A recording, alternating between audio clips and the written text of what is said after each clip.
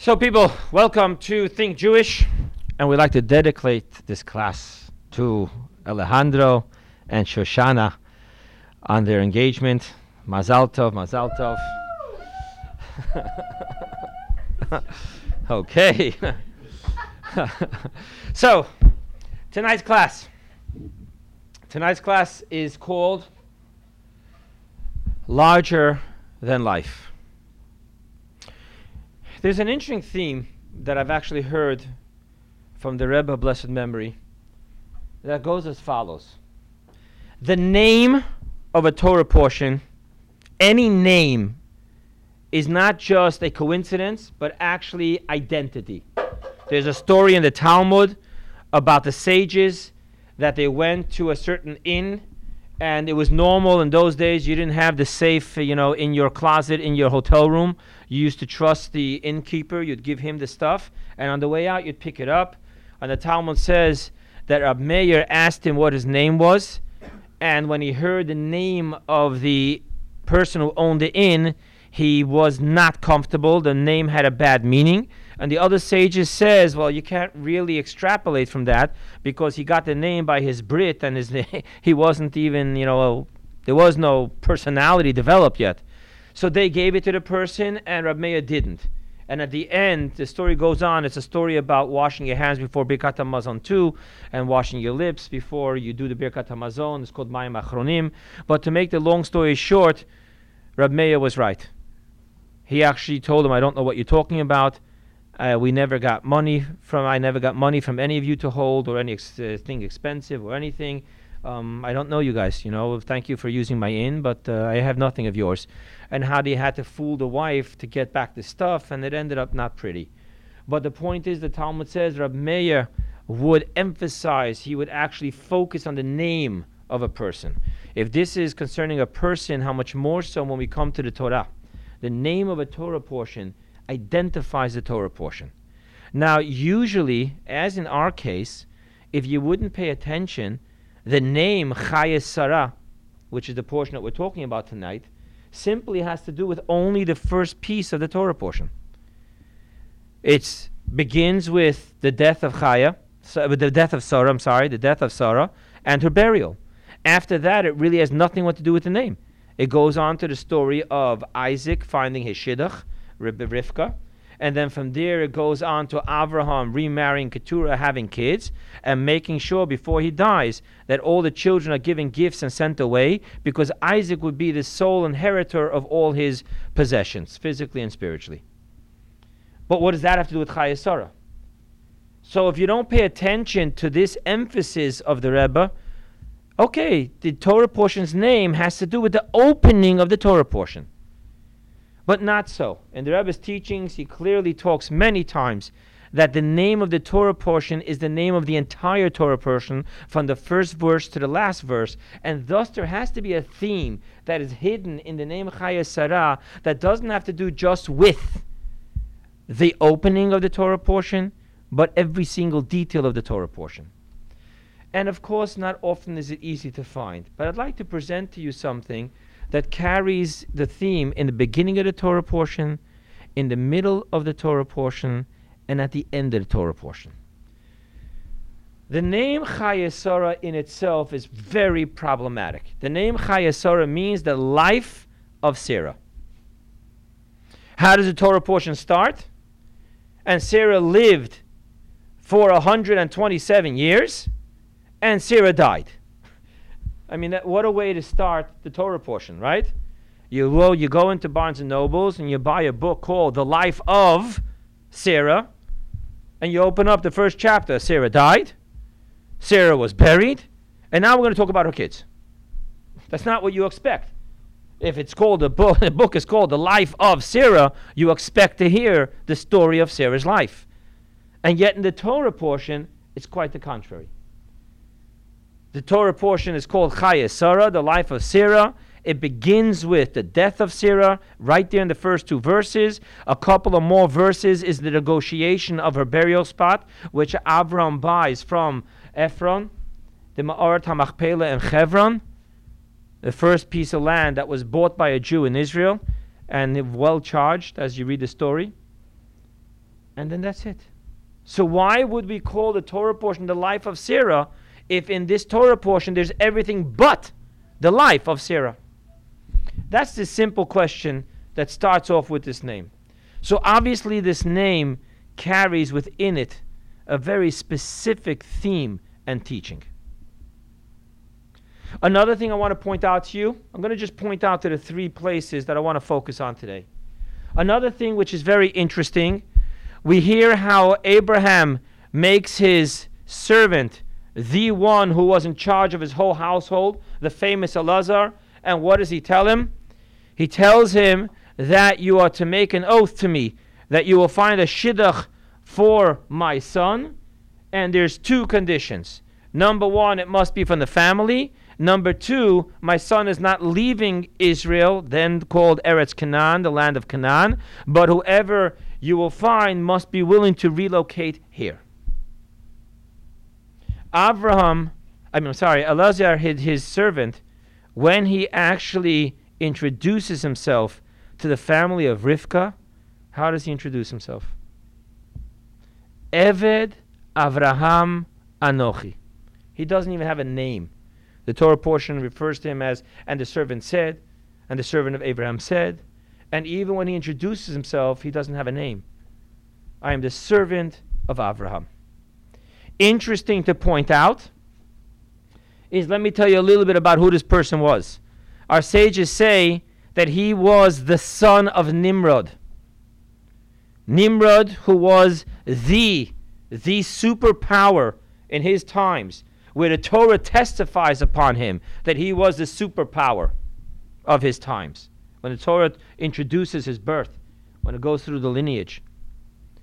And then, later on, when him and Avrohom have this showdown, where he tells Avrohom, if you're not going to bow to me, I'm going to throw you into the furnace, the burning furnace, and a miracle happens, he comes out alive. Our sages tell us that Nimrod at the time did do teshuvah, and his son, the prince, actually says, I'd rather be a servant to Avrohom than a prince to Nimrod. And he leaves. So he was no small person. Another thing is that Avrohom in the Torah, Eliezer, I keep saying Avrohom, his servant Eliezer is called Dameshek. And what does Dameshek mean? One of the interpretations our sages say, it's a play of words called Neutrikin, and it actually stands for Dole Umashke. He actually absorbed and gave forth everything that Avrohom knew. Avrohom taught him everything, and he went on to teach that everything to other people. Dole Umashke.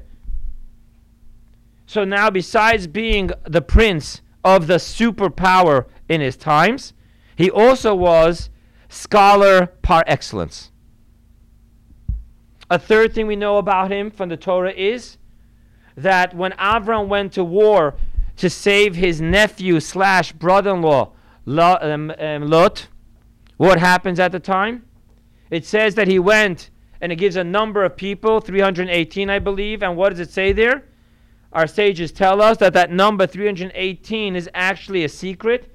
He only went with his servant Eliezer, and Eliezer's name, numerical value, equals to that number. Thus we have not only the prince of the superpower, the scholar par excellence who studied everything from Abraham and then taught it to others. We also have the mightiest warrior. And obviously it's in his genes if we say he's the prince of Nimrod. All these qualities go to naught when he identifies himself. I'm not the parentis of Avrohom. I'm not the prince of the superpower. I'm not the mighty warrior who took out 4 kings. Who am I? The servant of Avrohom. Eved Avrohom Anochi. Why? And then I want to jump to the end of the Torah portion. The end of the Torah portion actually is very interesting in 2 aspects. What is precisely said there is that Abraham sent away all his children, gave them gifts, so that none of them would inherit together with Isaac. Number 1. Number 2, we find hidden in the words, A, that Yishmael allowed Isaac to be the leader. It says Isaac and Yishmael buried Abraham. He acknowledged that Isaac is the true child. Number 2, the language it uses for death for Yishmael, Vayigva, is saved only for the righteous. And thus we know that when God promised Abraham that you will have a good elders, you won't die with pain, that meant, one of the interpretations is that his son Yishmael would do teshuvah. And thus we know that Ishmael did teshuvah. 3 interesting parts of the Torah portion. Now let's return to the first part. Why would you call the Torah portion that begins with the death of Sarah and the burial of Sarah, why would you call it the life of Sarah? Chaya Sarah.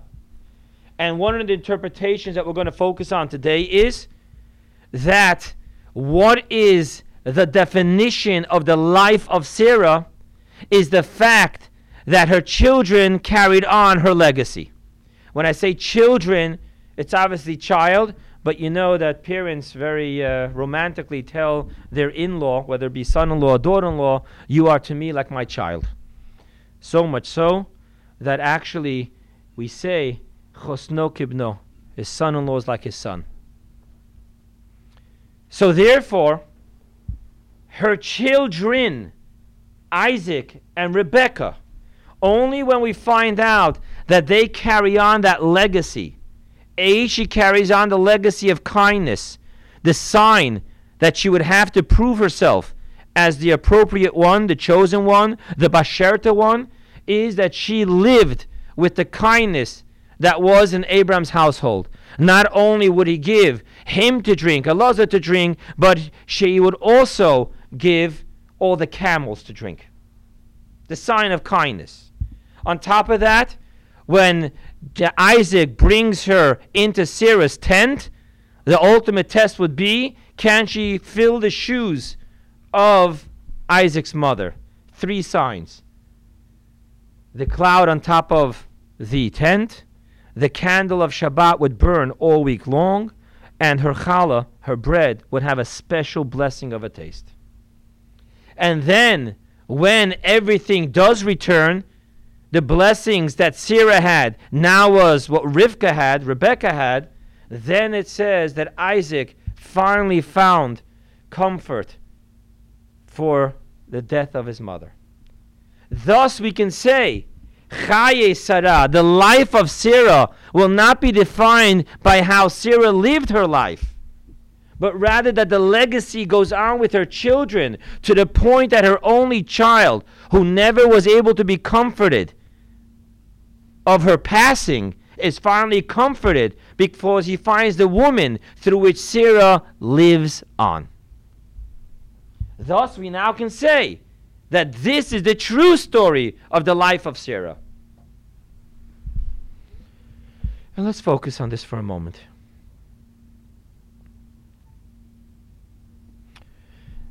Everyone's born and everyone dies until Mashiach comes. Life is not eternal. The question is whether you can create something eternal while you are alive. That's the question. So I am born, one day I will die. And then the question is, the real question of life is, in between my birth and my passing, can I create something that will live beyond me? That's the definition of life. Let us take it from a very Kabbalistic point of view. Definition of life according to Kabbalah is very interesting because there seems to be an argument between us and God. One is known as Dat Elyon, the supernal knowledge, and one is known as Dat Tachton, the lower, the inferior knowledge. The inferior knowledge, which is what we have, we proclaim that creation is yesh ma'ayin, known in Latin as ex nihilo, something out of nothing. So we define ourselves as something, and the Eternal One, blessed be He, as nothing. Now, when we say Yesh Ma'ayin, we're not, God forbid, saying that God is nothing. What we are saying is that He defies any definition and capacity of what we call something. We do not call something something unless it has some type of description, a place, a time, a definition. We need to be able to define it, to call it a something. And thus we can't call God something.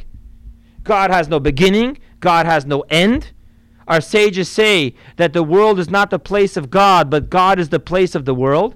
So Hashem has no place, omnipresence. God has no description.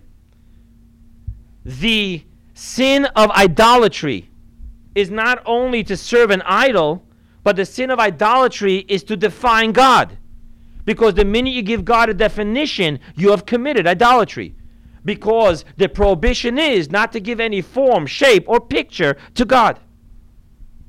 The minute you give any description, mind you, that when I say God is compassionate, that is a form of idolatry.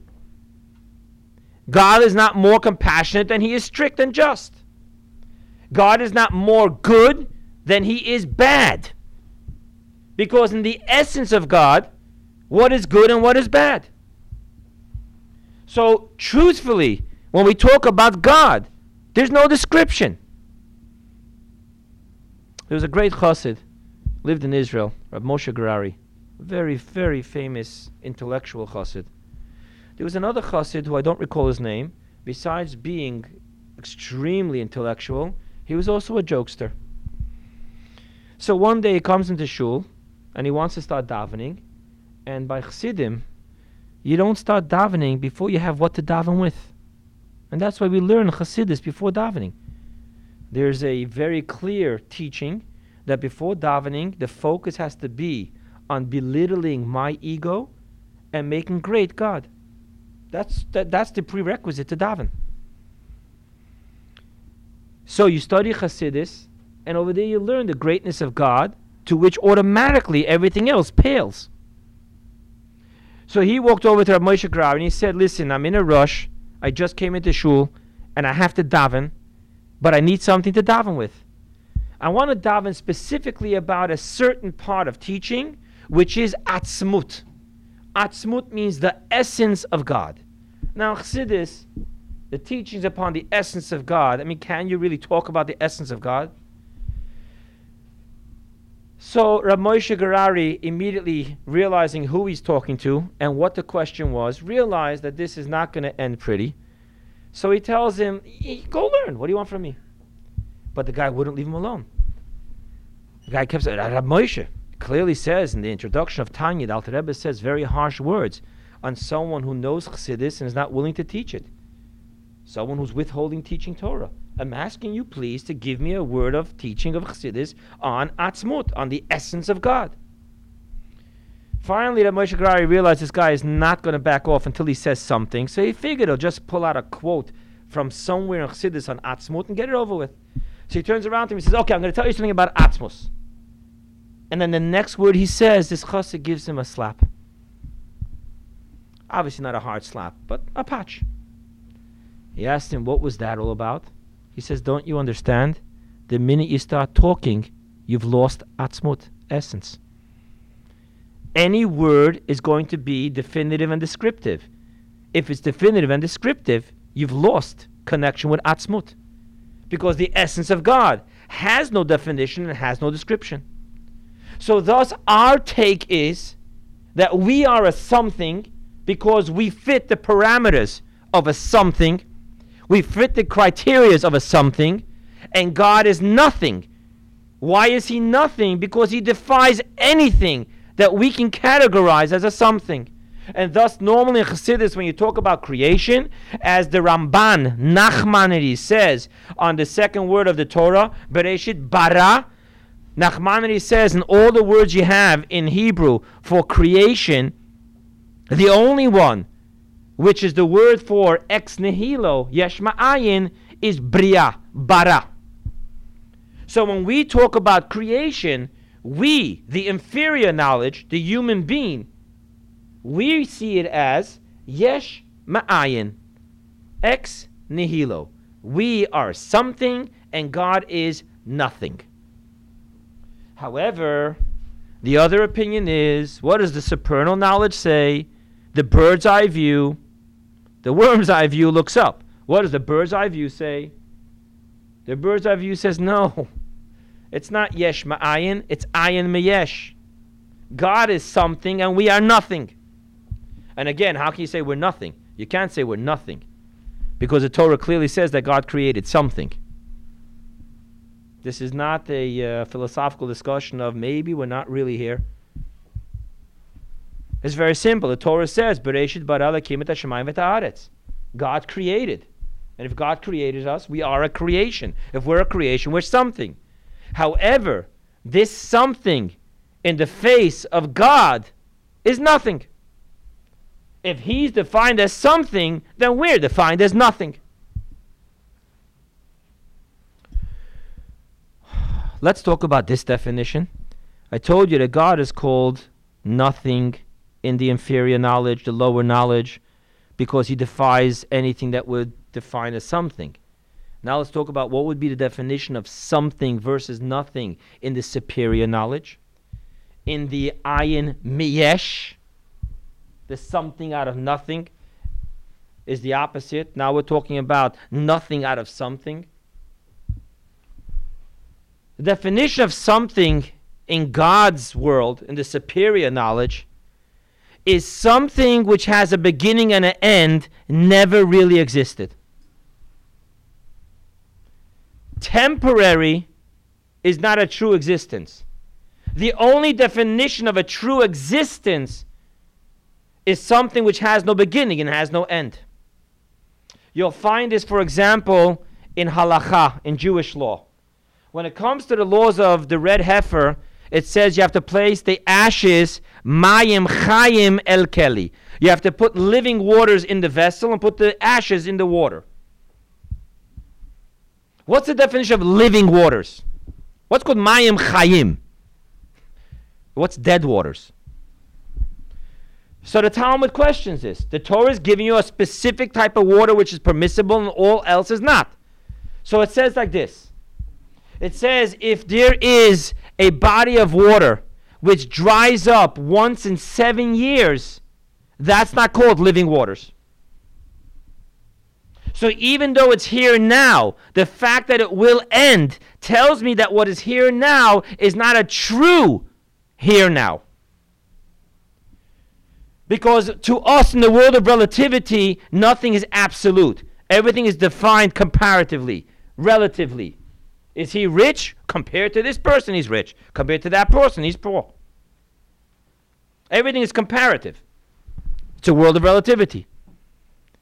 However, in the world of absolute, that which will once not exist never existed. And while it existed, it isn't a true existence. So that means that from God's perspective, what's the definition of something? That which always was, always is, and always will be. Thus, when you take this understanding and bring it to the name of our Parsha, we understand why the name Chaya Sarah can only be given to Sarah. The life of Sarah can only be given to Sarah when you see that her true definition of life is eternal. And how do we know that her true definition of life is eternal? Is because after she dies, Isaac and Rebekah are living her legacy. Thus, the definition of life cannot be told in between birth and death. Only that in between birth and death, you've created something that lives beyond your grave. Chaya Sarah, because after she's buried, everything goes on. Even the 3 miracles of her tent went on. Rebekah was her true legacy. Isaac was her eternal life. Thus we understand the definition of life can only be given to that which is larger than life.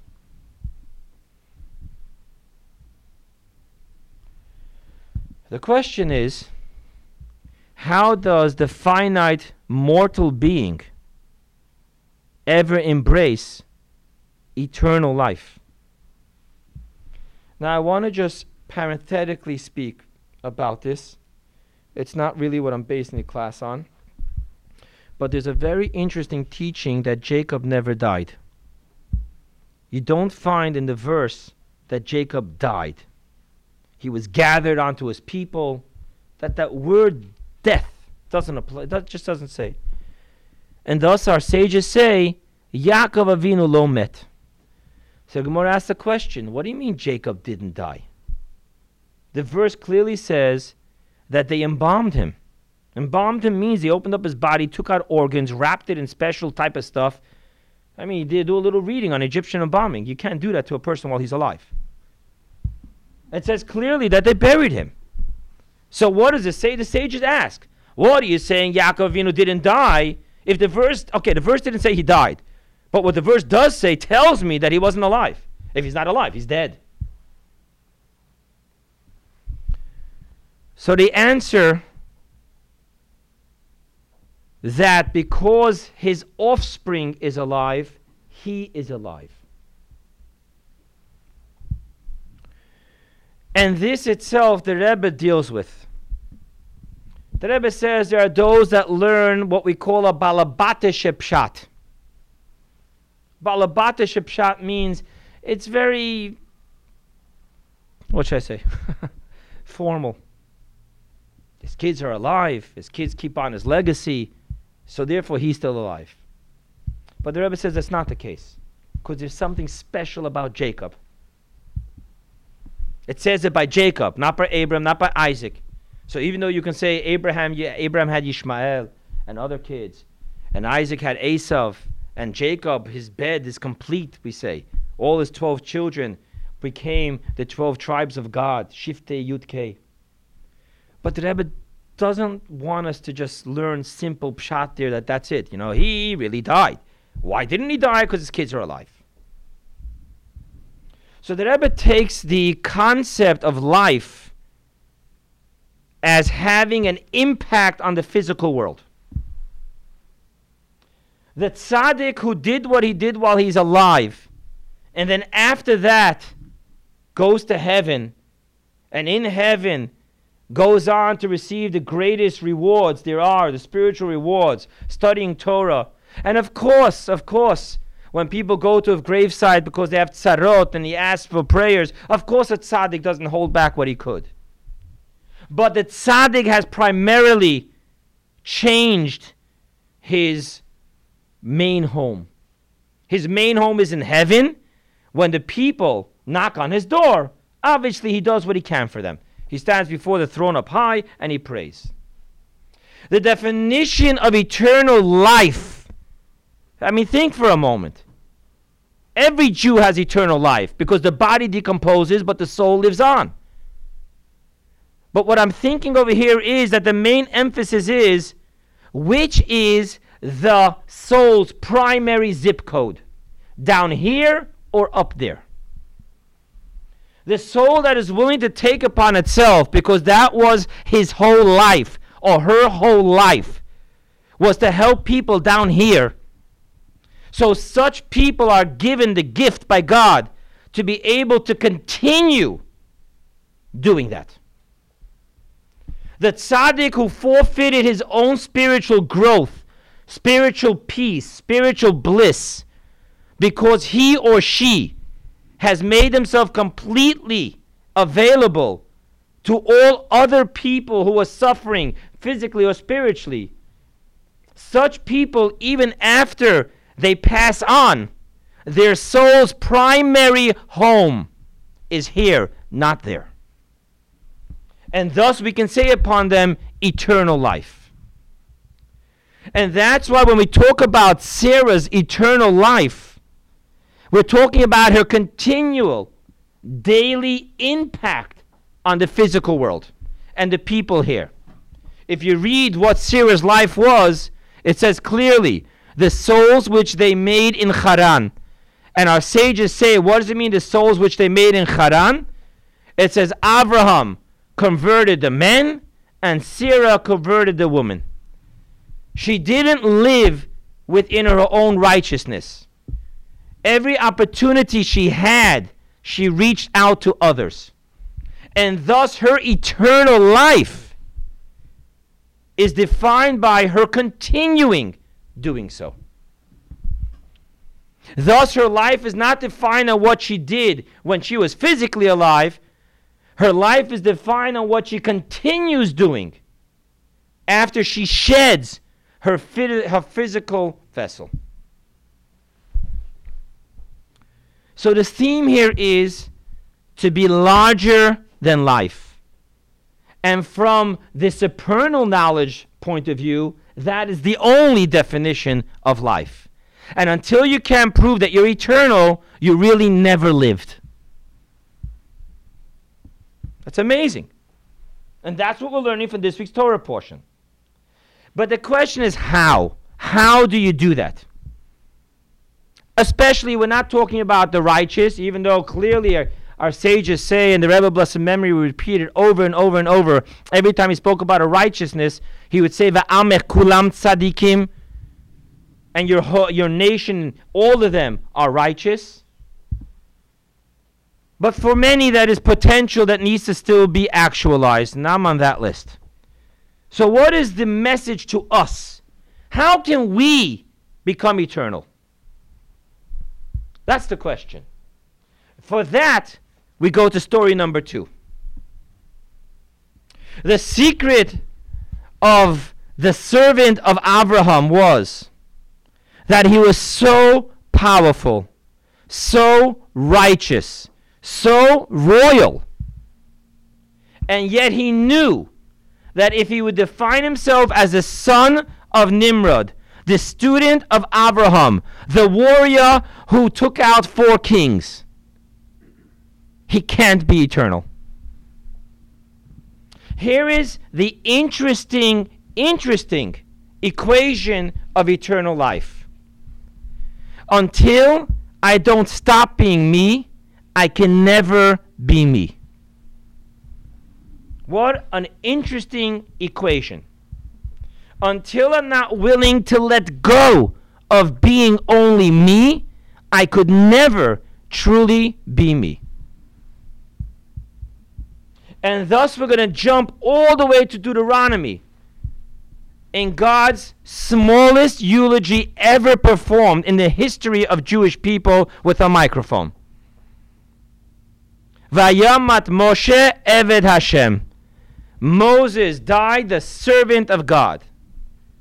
Now, by golly, if there's one person that we could have given a 6.5-hour eulogy where everyone would be interested because it's just awesome, just go through his life events. Those written in the Torah, splitting the sea, dealing with Pharaoh, up Mount Sinai, down Mount Sinai.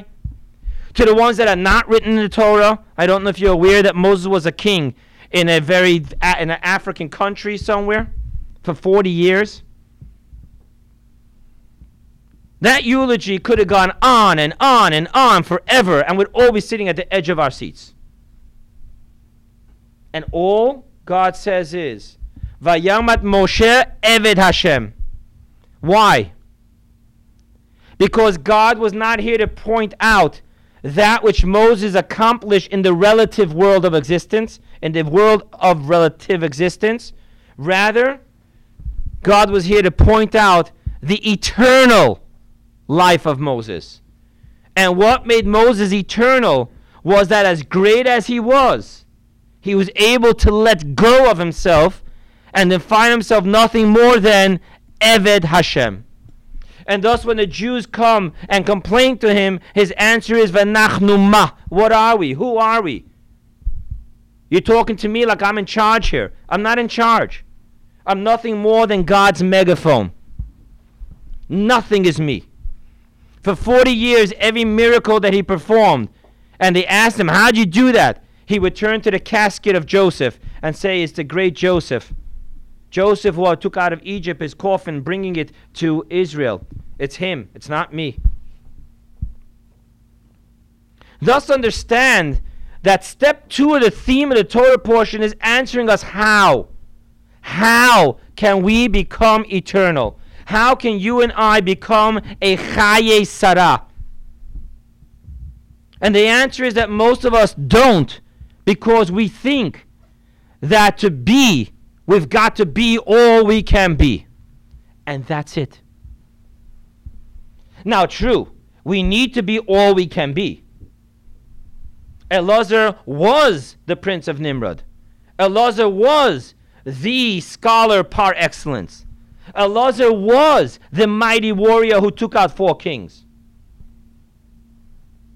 And when all that is said and done, he knows that greater than all of this is that I am the servant of Abraham. Our sages say the servant of a king is a king, because that vessel is transparent, and thus when he talks, the king talks. The servant of a king is a king, because everything the servant of a king does is with the seal of the king. Thus, step number 2 tells us something amazing. If we're just willing to leave go of our definition of me. My definition of me is, this is what I do, this is what I don't do. This is what I'm good at, and this is what I'm not good at. This I can give up, this I can't give up. That's not eternal. But when I do everything I could, and then comes that glorious moment where after everything I could do, I did, I open up my hands and leave go. I surrender. I want to share with you a very interesting story that was brought to my attention. One of the Rebbe's emissaries, we're talking about in the early years, 50s, 60s, he was doing what he was doing, all the good work that an emissary of Chabad does, and then he gets a phone call from Rabbi Chadakov, and Rabbi Chadakov tells him, we need you to open up in your community a Hebrew school. And he told Rabbi Chadakov, I can't. And Rabbi Chadakov means, what do you mean? Ask, what do you mean you can't? So he explains to Rabbi Chadakov, I know what I could, I know what I can't. I just can't do that. It's just not me. I can't do it. Not I don't want to. I can't. I don't have what it takes to do such an undertaking. Arguing back and forth, back and forth, back and forth. And then again he tells Rabbi Chadakov, I can't do this. I'd love to. I can't. Rabbi Chadakov paused. Rabbi Chadakov, by the way, was the top secretariat of the Rebbe. And Rabbi Chadakov said, 1 second, tell me. And that which you did accomplish to do was because you could do it? By definition, the word emissary means that the person represents he who sent him. The same thing I met once with a doctor, a very interesting doctor, a doctor in Weston. Way back when Chabad of Weston first started, I was going there to help out. And I met this doctor, and I asked the doctor, how do you deal with the loss of a patient? And he told me the most brilliant words, which I always carry with me. If I take credit for the patients that I healed and saved their life, then I have to take the blame for the patients that I could not heal and could not save their life. However, if I know it's God who heals, then as long as I do the best that I can also accept that it is God who takes life, not me. That's what Rabbi Chadakov was telling this person. And that's what Eliezer had to face. Everything that happened to me, I'm standing at the well, and I make a deal with God. This is the sign. And what does the verse say? Before he finished speaking, Rebecca shows up. That was his doing. He immediately told Abraham in the beginning of the oath, well, what happens if I find a girl, but she doesn't want to come? And Abraham answers him what? Before he even tells him if she can't come, then there's no shidduch, he says something else before that. You remember what he said before that? He didn't just answer him, okay, then don't take her. He says, the angel of God that goes before me will go with you. That answers your question. By the way, technically speaking, you asked me a technical issue of the oath. The oath doesn't include that. If she's not coming, don't take her. But that's not what he said first. He's reminding him what Rabbi Chadakov reminded Shliach. He's reminding him what this doctor in Western reminded me. The angel of God who goes with me is now going with you. You're my Shliach, you're my servant. And thus, Eliezer understands that the success of his mission is by him defining himself not as the prince of Nimrod, not as the Dole Umashke of Avrohom, not as the warrior who took out the 4 kings, but simply as Eved Avraham Anochi. That's who I am. So the second part of the story is what? The second part of the story carries the theme to the next level. How? The first part of the story tells us what is eternal life. The second part of the story tells us the only way to embrace eternal life is to surrender yourself. To see yourself as a conduit to eternal God. Thus I am born, thus I will die, and in between I am an ongoing conduit to eternal life. Then comes the closing of the Torah portion. The closing of the Torah portion is very interesting. There are moments, I want to talk about first the first part, Isaac. There are moments for station identification. There are moments in your life. They're not very comfortable moments because no one likes station identification. But there are those moments where it must become very clear. Yes, you and Isaac are half-brothers. Yes, it's all true. But you kids are going to leave, and Isaac is my sole inheritor.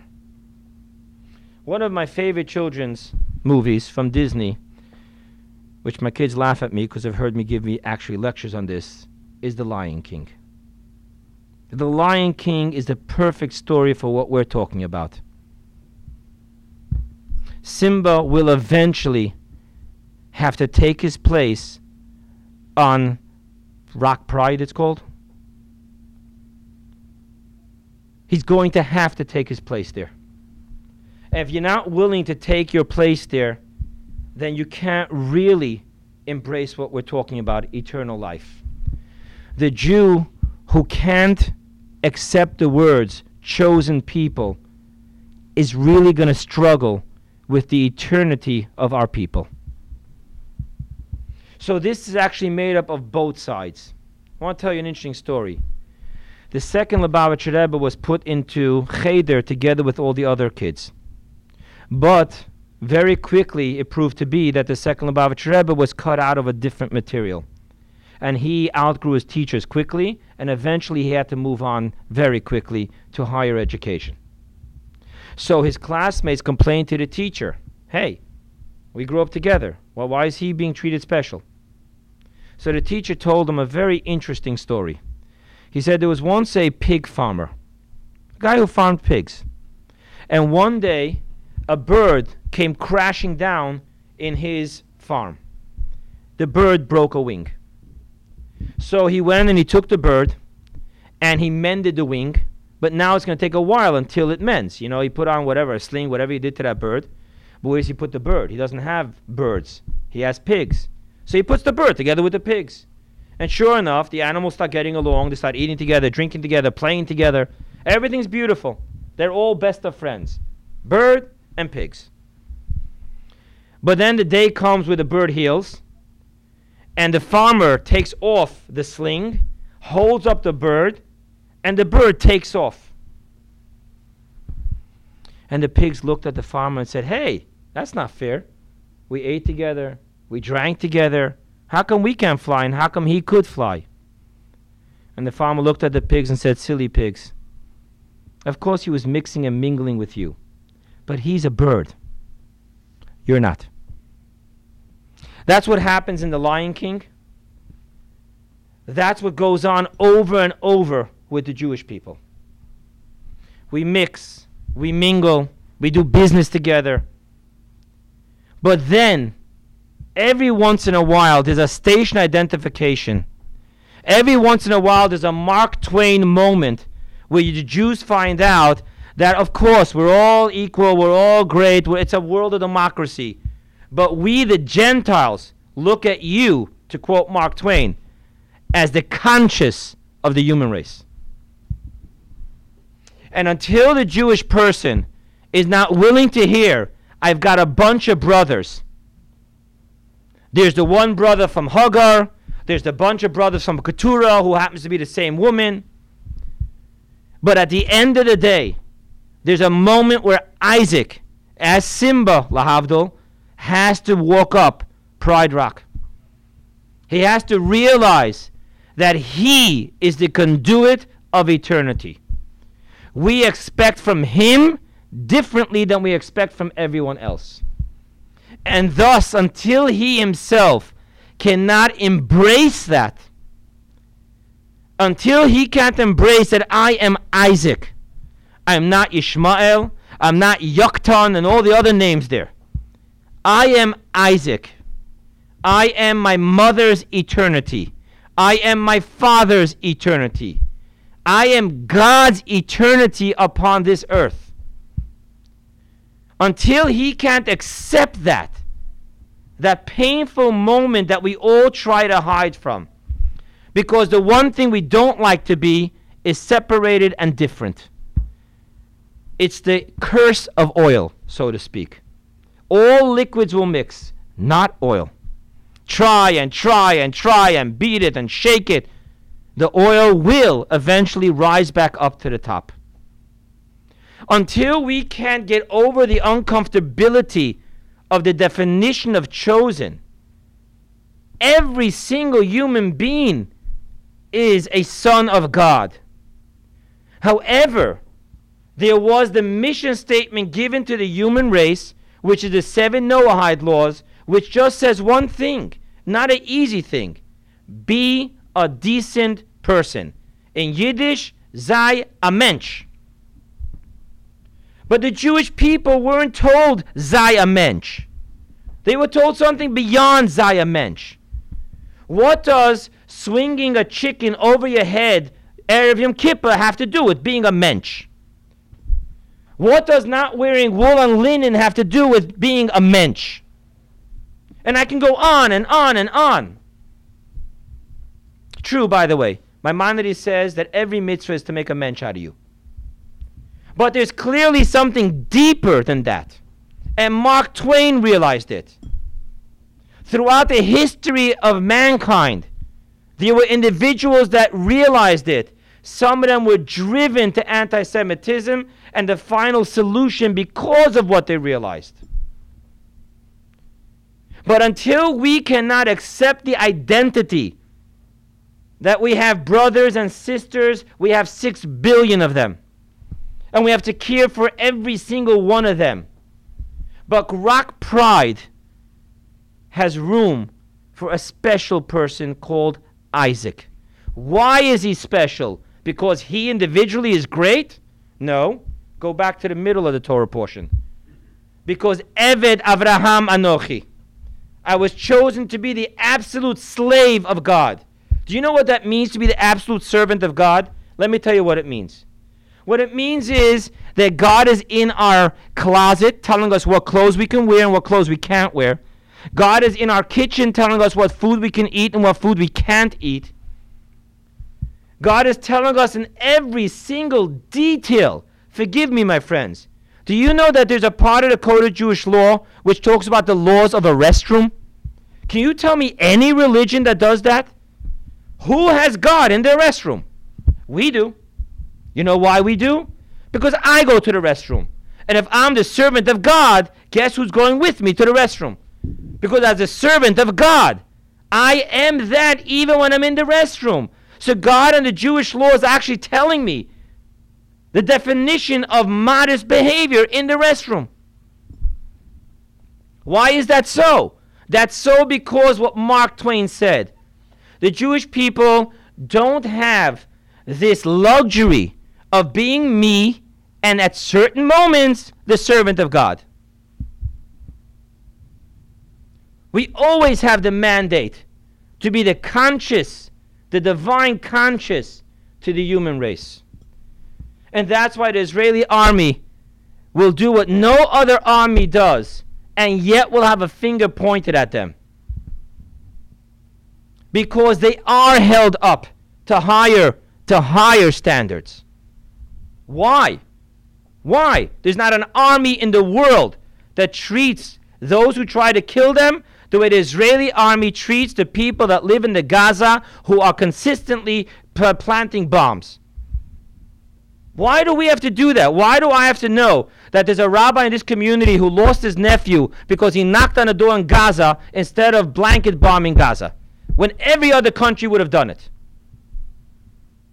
It's very simple why. Mark Twain told us why. Eliezer, the servant of Abraham, told us why. Eved Avrohom Anochi. So people, let's sum it up. Step number 1. The definition of life is eternal life. The life that begins when you're born and dies when you die is not eternal life. From the perspective of the supernal knowledge, you've never existed if you begin when you begin and you end when you end.